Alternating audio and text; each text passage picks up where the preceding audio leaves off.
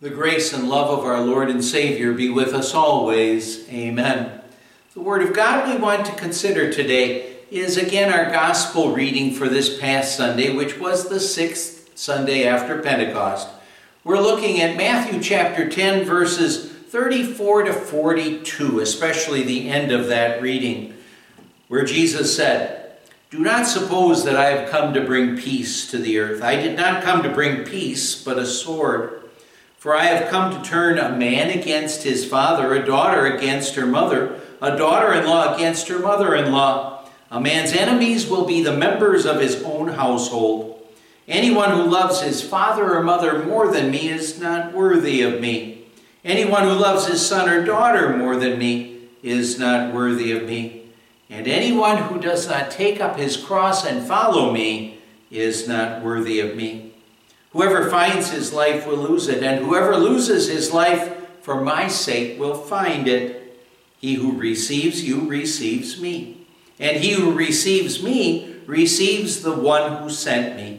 Anyone who receives a prophet because he is a prophet will receive a prophet's reward. And anyone who receives a righteous man because he is a righteous man will receive a righteous man's reward. And if anyone gives even a cup of cold water to one of these little ones because he is my disciple, I tell you the truth, he will certainly not lose his reward." My dear friends in Christ, in our gospel readings the last couple weeks, we've been looking at some instructions that Jesus gave to his disciples before sending them out on evangelism calls, doing the work that they do after he ascended into heaven. But he was giving them this advice, and here are his final words of encouragement and instruction to those disciples. The words first there, he reminded them that Jesus didn't come into this world to make this world the perfect place. Sometimes people falsely get that idea into their heads. He also warns us not to love anyone or anything more than we love God. And he encourages us to take up our cross and follow him as he leads us through this life and to himself forever in heaven. Well, Jesus said, though, "He who receives you receives me, and he who receives me receives the one who sent me." If we, or any Christian for that matter, shows kindness to one of Jesus' disciples, Jesus is saying here that kindness, it's as if it was shown to Jesus himself. To Jesus and to God the Father, of course. The person, he says, will receive a reward, but when we hear that reward, we have to remember that it's a reward, a gracious reward, not an earned reward. Well, Jesus said, "Anyone who receives a prophet because he is a prophet will receive a prophet's reward. And anyone who receives a righteous man because he is a righteous man will receive a righteous man's reward. And if anyone gives a cup of cold water to one of these little ones because he is my disciple, I tell you the truth, he will certainly not lose his reward."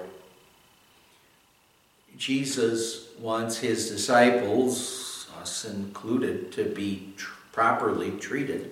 So here is a promise for Christ's disciples. Jesus wants us to treat our fellow Christians well.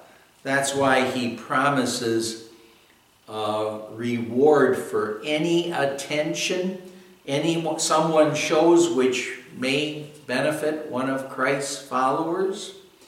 However, let's remember again that all of those rewards that God gives, they're rewards that he only gives because of his grace and mercy. They're not earned or deserved. As Titus tells us, God saved us not because of righteous things we had done, but because of his mercy. In the late 19th century, a man named John Wanamaker opened a department store in Philadelphia, and that department store soon became one of the most successful businesses in our country. But operating that department store wasn't the only thing that John Wanamaker did. He also was named the United States Postmaster General, and he was also the superintendent of a very large Sunday school.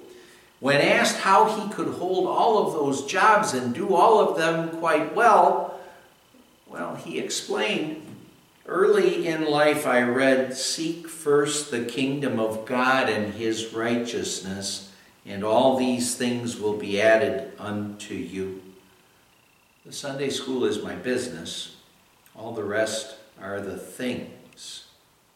See, now he had his priorities straight. He knew what was most important.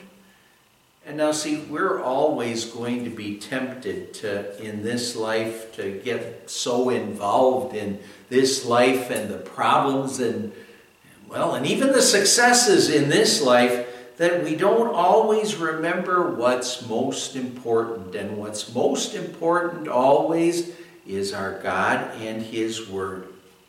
So let's heed Christ's advice to us, his witnesses. That is his reminder first, as this section told us, of how his word works in our hearts, and how we'll want to give that word every opportunity to work on our hearts, to build up and strengthen us in our faith in our Savior Jesus. He also gives us a warning here not to love anyone or anything more than we love God, and a warning to take up our cross and to follow him, accept the hardships, the troubles that we face in this life. And then he also gives us his amazing, gracious promise. His promise of reward for all those who follow him. And as we follow him, let's remember his gracious promise for us as believing children of God. Following his advice, that can only lead to blessings now and to blessings forever when he takes us home to heaven forever. Amen. Let's pray. Lord God, Heavenly Father, thank you for giving us the peace of God, which surpasses all understanding, so we can know we are forgiven and heirs of heaven, all because of Jesus. Help us always to take up our cross and follow Jesus, as he does what he promises to do for us who believe in him. He takes us through this life and to himself in heaven.